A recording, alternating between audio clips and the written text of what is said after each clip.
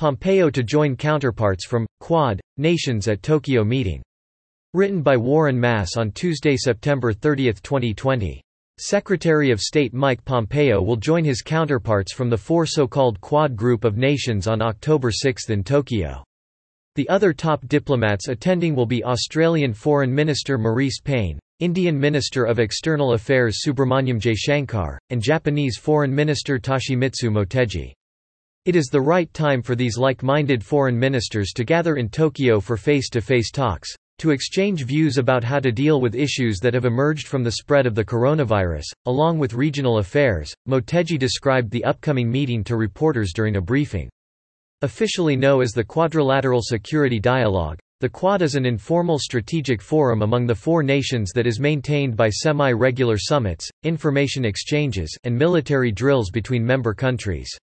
The forum was originally initiated in 2007 by Prime Minister Shinzo Abe of Japan, with the support of Vice President Dick Cheney, Prime Minister John Howard of Australia, and Prime Minister Manmohan Singh of India.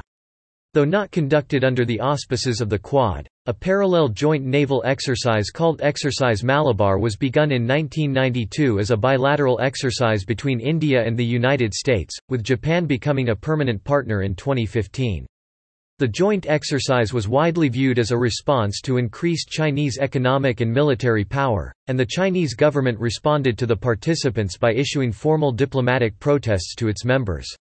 During an online seminar on the sidelines of the annual U.S.-India Strategic Partnership Forum on August 31, Deputy Secretary of State Stephen Biegun said that Washington was aiming to formalize growing strategic ties with India, Japan, and Australia in the Quad, a move many Asia observers say is implicitly designed to counter China in the Indo-Pacific region.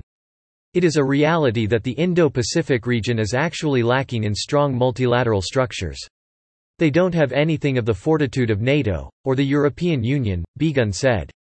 There is certainly an invitation there at some point to formalize a structure like this, Biegun tellingly added, a statement likely to cause concern to American non-interventionists worried that alliances such as NATO and the now-defunct SEATO Southeast Asia Treaty Organization have involved the United States in overseas wars. U.S. membership in SEATO provided a rationale for a large-scale U.S. military intervention in Southeast Asia during the Vietnam War.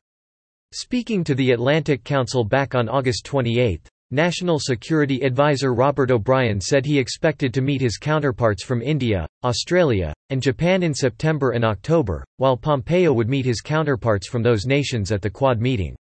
O'Brien said the Quad relationship, which has been denounced by China, was likely to pay large dividends. We're seeing a very assertive, a very aggressive China, and the United States is not going to back down from its long-held principles that the world's oceanways and international waters should be free for navigation, and the same with space and with air rights and international airspace, Pompeo said.